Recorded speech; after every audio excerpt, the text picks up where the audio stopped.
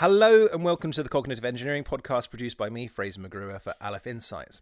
In this series of podcasts, we take a look at interesting topics and discuss what we think they tell us about analysis and decision making. I'm here with Chris Ragg and Nick Hare of Aleph Insights, and this week we're discussing when is it okay to intervene?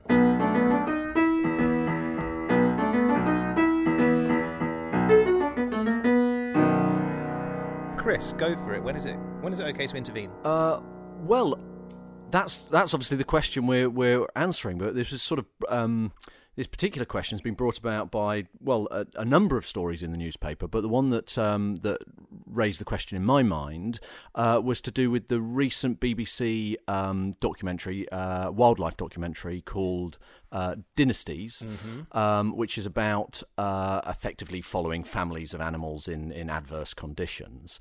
And this week's episode featured a colony of emperor penguins. And the emperor penguins, along with their young, there was a storm and they were blown into a gully. And they couldn't, this was being filmed, obviously, by the BBC wildlife crew, and they couldn't get out of the gully because of the steep sides, and it would have meant their certain death. I think it was an added element as well, which is these were mother penguins by this That's point. right, yeah. Had they just been on their own, they'd have been probably able to claw their way out, but it was even more difficult because they had a chick sort of That's right. Buried in which they didn't obviously want to leave down there. So the decision was taken by the production crew to assist the exfiltration of the penguins from the gully, and so they dug a ramp and then sort of basically built some steps up for them out of this gully, but they didn't kind of crane them out, but they did assist, and so it's sort of created a bit of a discussion. I mean, generally everybody universally said, well, yes, of course, save the baby penguins, but in my mind it created this question of was it right to intervene? And if in that circumstance, why not on all of the other occasions there have been harrowing wildlife incidents like the baby elephant dying of starvation a few years ago, and in fact the week before there was a chimpanzee that had got a right kicking from another bunch of chimpanzees and was lying there, in all sorts of trouble, and they didn't provide medical assistance. So when is it right to intervene, and what might be the consequences of those interventions? How do we know what the consequences of those interventions are going to be? There's just another story only this week on a similar topic. Less important than penguins because it involves a Christian missionary, but the chap John Chow, who decided to go to North Sentinel, where there's one of the very few uncontacted tribes, the North Sentinelese people in the Andaman Islands, and attempting to convert them to Christianity, and in doing so got murdered by them. Martyrdom, that's what he was after. Exactly, surely. Maybe, yeah. So anyway, they're an interesting bunch. These North Sentinelese. They were in the news after the tsunami because there was a lot of concern about whether or not they had survived. But it turned out they had. I believe they don't have technology to make fire, so I think they have a certain number of fires which they carry round and keep burning all the time. Yeah, the question is, what are we? So we've made a decision collectively as the world to leave them in there as a kind of zoo, almost, to say, well, we're not going to intervene with them at all. They obviously don't like being contacted. They attack anyone who comes near them. So the question is that right? I mean, if we see them in trouble or requiring medical assistance or any of those things, should we intervene? It's like the penguins again. So anyway, there you go. Two things in the news only this week, which both pose the same question. Okay. So although there was not obviously comparing uncontacted people to birds, but we sort of are. Well, it's exactly what we're doing. Yeah. Yeah, just return to these penguins. Were the voices of you said there was a consensus that it's good to save some penguins. What were the dissenting voices saying? Well, mainly it was me because because it was universally sort of praised. But in the past, there has been criticism for not intervention. So generally the people watching these things are animal lovers, and the abstract implications of intervening, or the long-term implications of intervening, aren't really forefront in their mind. So it was mainly my sort of thoughts, and I imagine a small minority of people. But my concern is that things like, so one of the penguins had shown an ability to get out when the others hadn't, and they'd made it to the surface. And my sort of issue is, well, obviously longer term, by intervening in something like that, that set of penguins would have been wiped out. And have we started playing God at this point? Are we intervening? We're basically making the penguin tribe as a whole more stupid, more likely to fall into gullies. Exactly. They're going to get dependent on humans to build steps for them wherever they want to go. Yeah, they're going to become a bunch of spoiled, decadent millennial penguins lounging around, expecting other people to do everything for them. Yeah, and now obviously, right, that put in those extreme terms, that might seem a bit ridiculous. But the point is, if that becomes a rule, if there becomes pressure to intervene more regularly, then that, of course, does become the case, and we either weaken their genetic strength by helping weak animals, or we adapt their behaviour in some way that they are no longer scared of humans. They run, they waddle towards humans whenever they see them, which probably isn't the best thing for them to do. So it's that unintended consequences. Well-meaning. There's no difference really in my mind to somebody who's been heavily criticised, the US missionary for getting in contact, to improve the lives of these people by exposing them to Christian theology, and the well-meaning production crew who've got in there and scooped some penguins out. Well, there might be a difference, but I think it might be one of looking at the facts of what the likely impact of intervention is here. But actually, looking at this question, it turns out there's lots of quite fundamental philosophical issues going on here. Quite a few really interesting, intractable, dimensions really that we need to consider. I think before we get into the sort of philosophical aspects of it, it might be worth just thinking about what the impact of intervention would be. So Chris has touched on some of the penguin-related ones. Yeah. Contact with uncontacted people has in the past been pretty devastating for them, mainly because of disease.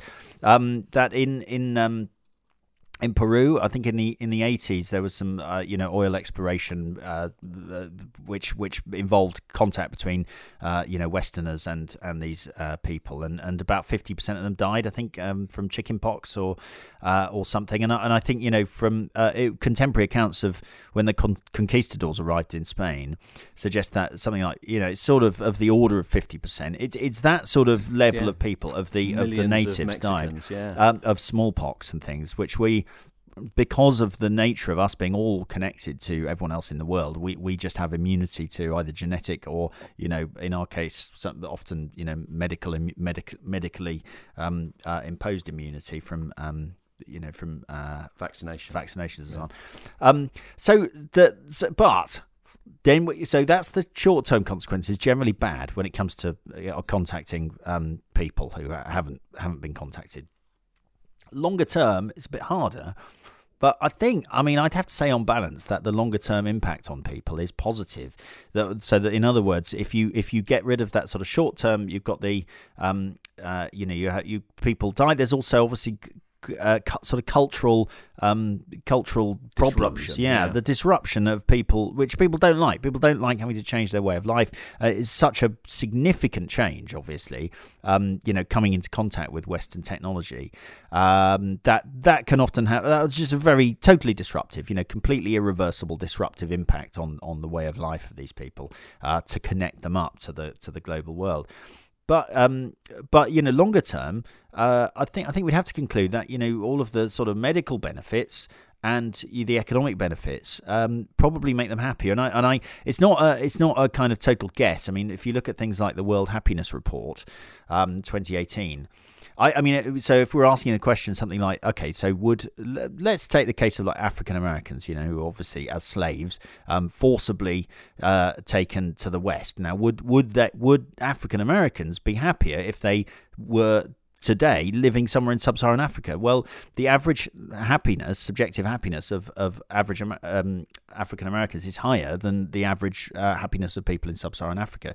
So you could say, well, maybe like the descendants of those slaves. The slaves obviously are terrible, but the descendants of those slaves are better off. And I think it's a similar situation we've got here, where we might be making a trade-off between, well, yes, okay, 100 of these 200 people will die of a disease, but there might in 50 years' time be 300 of them who wouldn't otherwise have lived, and they'd all be much happier, So I think there's that. Yeah. But I mean, that's the consequences. So I think what we're talking about is a trade-off between that short-term negative impact and the longer-term positive impact. And interestingly, with the penguins, I think Chris was saying it's sort of similar, but the other way around. So we have a short-term positive impact of helping the penguins, but possibly a longer-term negative impact. So I think they're almost the reverse of each other, but they pose the same sorts of questions. Yeah, I mean, I think the indigenous people one is an interesting one, because if you look at the West's interaction, so if you look at North America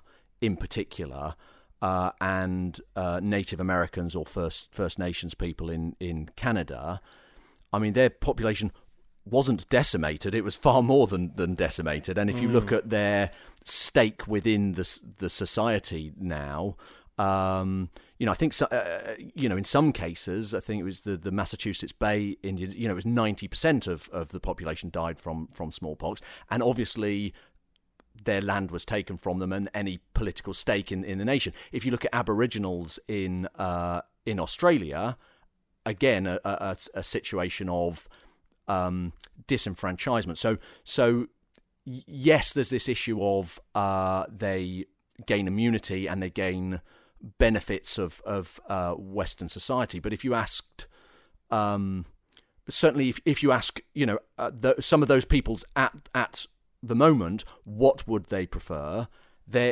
Whether it's true or not, or whether they have concluded correctly or not, their preference would be to not be in the set of circumstances. Yeah, I don't think. I mean, I'm certainly not saying it's a given. Yeah, it's not a given that people will be better off in the future. And I think the case of the Australian Aborigines, proves that. I mean, they seem to have all kinds of social problems. That clearly seem to be a result of that they're being kind of integrated into Western society or failing to integrate because their culture doesn't fit very well, Sorry. Look, what we're talking about here actually makes me think of something else, and let's see if you might want to go in this direction or not. It's completely off topic, or is it? I don't know. Right. Let's. But if you want to bring us back to intervention, fine. Just let me know. So, also when I was watching the program, as is pretty much always the case in which program? Sorry, the Penguin program. Oh, okay. You were watching that, yeah. Right? Just by coincidence, I was watching it yesterday, actually. But at the end, they talk about climate change. Yeah. Okay. As is always the case in that sort of program, it's either climate change or destruction of habitat, usually. And plastic. Don't forget plastic. Because the most dangerous animal on Earth, as we all know, there we go. Is the hamster. Yeah. And so, as I was watching it, I mean, I think one of the problems with climate change is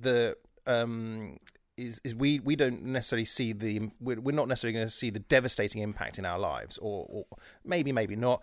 It may be our children's lives, and so do we care about our children's lives? Absolutely. And after we're all dead and buried or burnt, we still want our children to have a good life. And is it the same for our grandchildren? Yes, it probably is if we get to meet our grandchildren. Okay. But the problem is, let's say, 100. How much do we care about our great grandchildren? This is one of the key dimensions that we need to worry about. Yeah. So remember we did Did we do this or not? No, we didn't. But we did do one. We have done one on Derek Parfit. I was going to mention in this context because a lot of these are the kinds of things. Remind me his thing. He thought a lot about sort of utility and the extent to which we should try to improve, our utility, and whether we should value people who don't exist, and whether what's the target. So I mean, if the target is, is it better to have a person who's sort of net positive happiness, or for that person not to exist? Okay, fine. Which is a key question to this. Yeah. So, and as I was watching this, I mean, I doubt I will probably care about my great grandchildren very much. You scumbag. Yeah, and so it makes it different. And so I think that's one of the issues, one of the problems people have with long-term problems like climate change, like future generations, and we sort of get sad about it for 5 minutes, and buy different packaging at Tesco's or whatever. But that's kind of it. I mean, maybe I'm wrong on that, but so anyway, if let's say you're a go back to your example of Africans being taken for slavery. If you said to that person, "Hey, look, you're going to have a really bad life in chains and horrible mutilations, etc., but your great grandchildren, they're going to be super happy. Isn't that wonderful?" I think they'd probably say, "No, just leave me alone. I'll stay here, thanks." Yeah. But if you said it, but your next generation, your child will have a great life, they would go, "Well, maybe."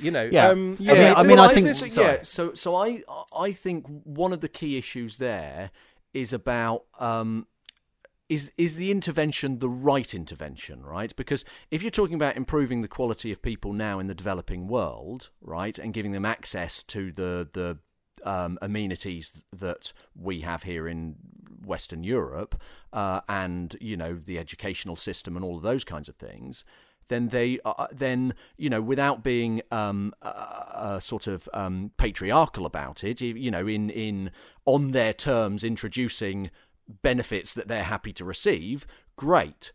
Forcibly abducting people, chaining them up, taking them across the Atlantic, and working them to death, in order to, at some point, give them a slightly less privileged position than the rest of that society.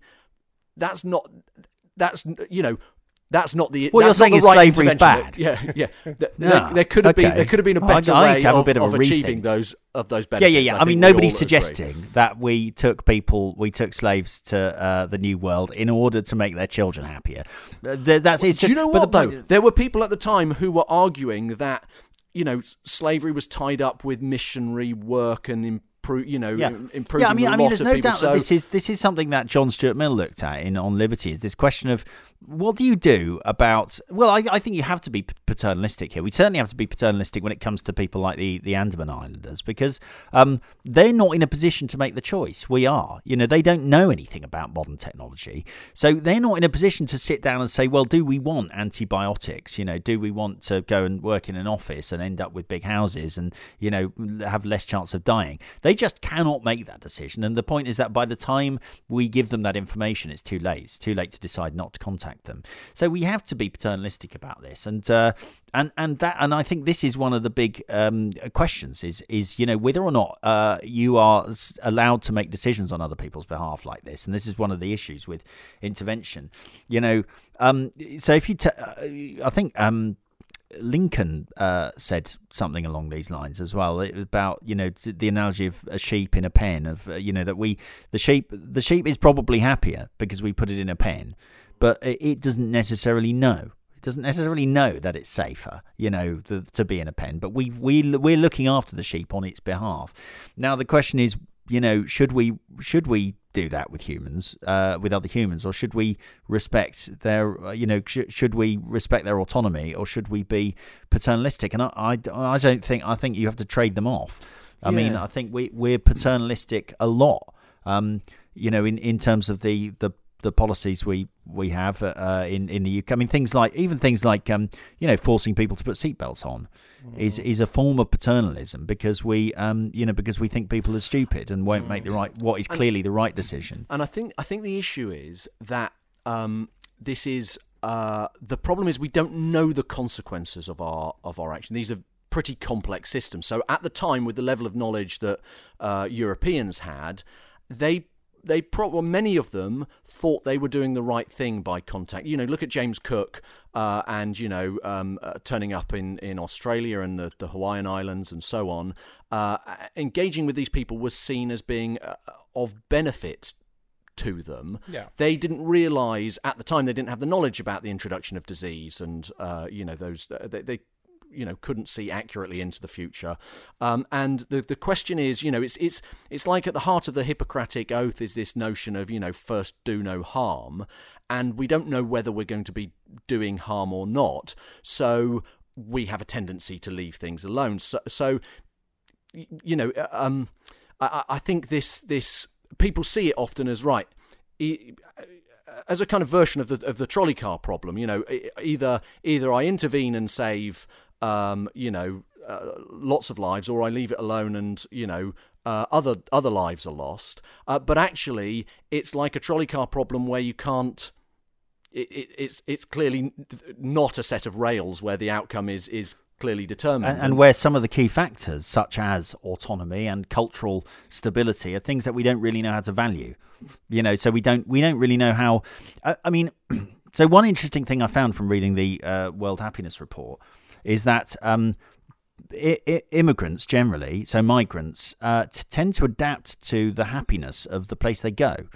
Right, so you might think, well, something to do with being British, growing up British, being immersed in British culture, is sort of inspires us to answer a certain way on surveys about happiness, and perhaps people living in Somalia, well, they're just as happy doing things their way, but that somehow, because of a con job, we've convinced them that they'd be happier in the West. Well, the fact is they are happier in the West. So migrants tend to be as happy as the place they're going to. The thing is that kind of suggests to me that that cultural disruption is not that big a deal, because people are able to go to a totally different culture and enjoy the benefits of that culture. Yeah. So I wonder, it's possible that we overplay the importance of not changing the culture of other countries. You look at the last 200 years, culture change in the West has been enormous. The shift from agriculture to urban life, the technological changes that we've all experienced. We're able to adapt pretty easily, and I wonder if putting aside the potential for disease transmission and so on, whether actually we do put too much value on preserving the way of life of people who actually, when given the choice, might well say, no, I want to come and live in a house and not have to, build shelters and find food. The two sort of things. So obviously, emigrating, you turn up, you've come from your culture and you represent your culture, but you're then one person among a culture. I think that the difference is when a civilization turns up and comes into contact with another whole civilization out of nowhere, and so you've got this established culture and then one that just smashes it. And you look at the speed at which the Aztec and Inca empires collapsed, following Cortez's arrival, and that's just staggering. That shows the cataclysmic effect that can happen. And I think the fact that, a lot of what people talk about with these uncontacted peoples and, with people in general is this notion of the right to self-determination. We don't necessarily know, we might have a better idea of what technologies do and so on, but we don't necessarily know very well what the implications of introducing all of that to somebody is. So, we don't have all the knowledge. And so generally it's sort of agreed that, well, why don't we see what they want to do? And if they don't want any contact, then they may well be just as they know what their set of values are. We don't. So are they a better judge? But as far as we know, we've got no reason to know whether or not they're not ruled over by some fanatical isolationist. Yeah, who insists that they and that they're all desperate for for sort of medicine and cheeseburgers. Yeah. If only, sorry, go on. Well, I was going to say, if only there was, as always, Star Trek has the answer. Oh, okay. We need to live amongst them for a while, without secretly, surreptitiously, without spreading out diseases somehow, and prepare them for that moment of first contact of uplift. The T.E. Lawrence doctrine, which went so well for the Arab peoples. I think this touches on another couple of moral dimensions. One of which actually related to the trolley problem, which comes from Jonathan Glover, who has written extensively about these kinds of questions in Causing Death and Saving Lives. And it's the acts and omissions idea, right? So which sort of says, okay, that there's a meaningful distinction between choosing to act and choosing not to act. It's such that you might think there's a sort of anchor point at not acting, staying still, holding your breath, versus actively doing something.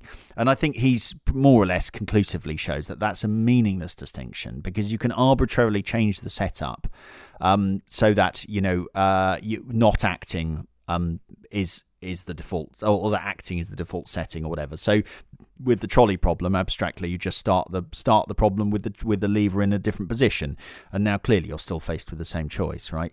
And it's the same with these, with penguins or whatever. You could say, well,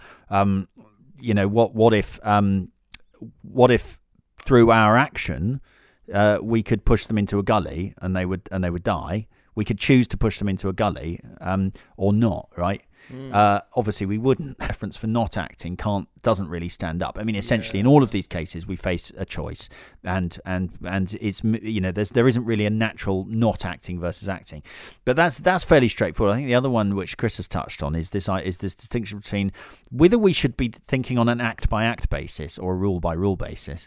So. It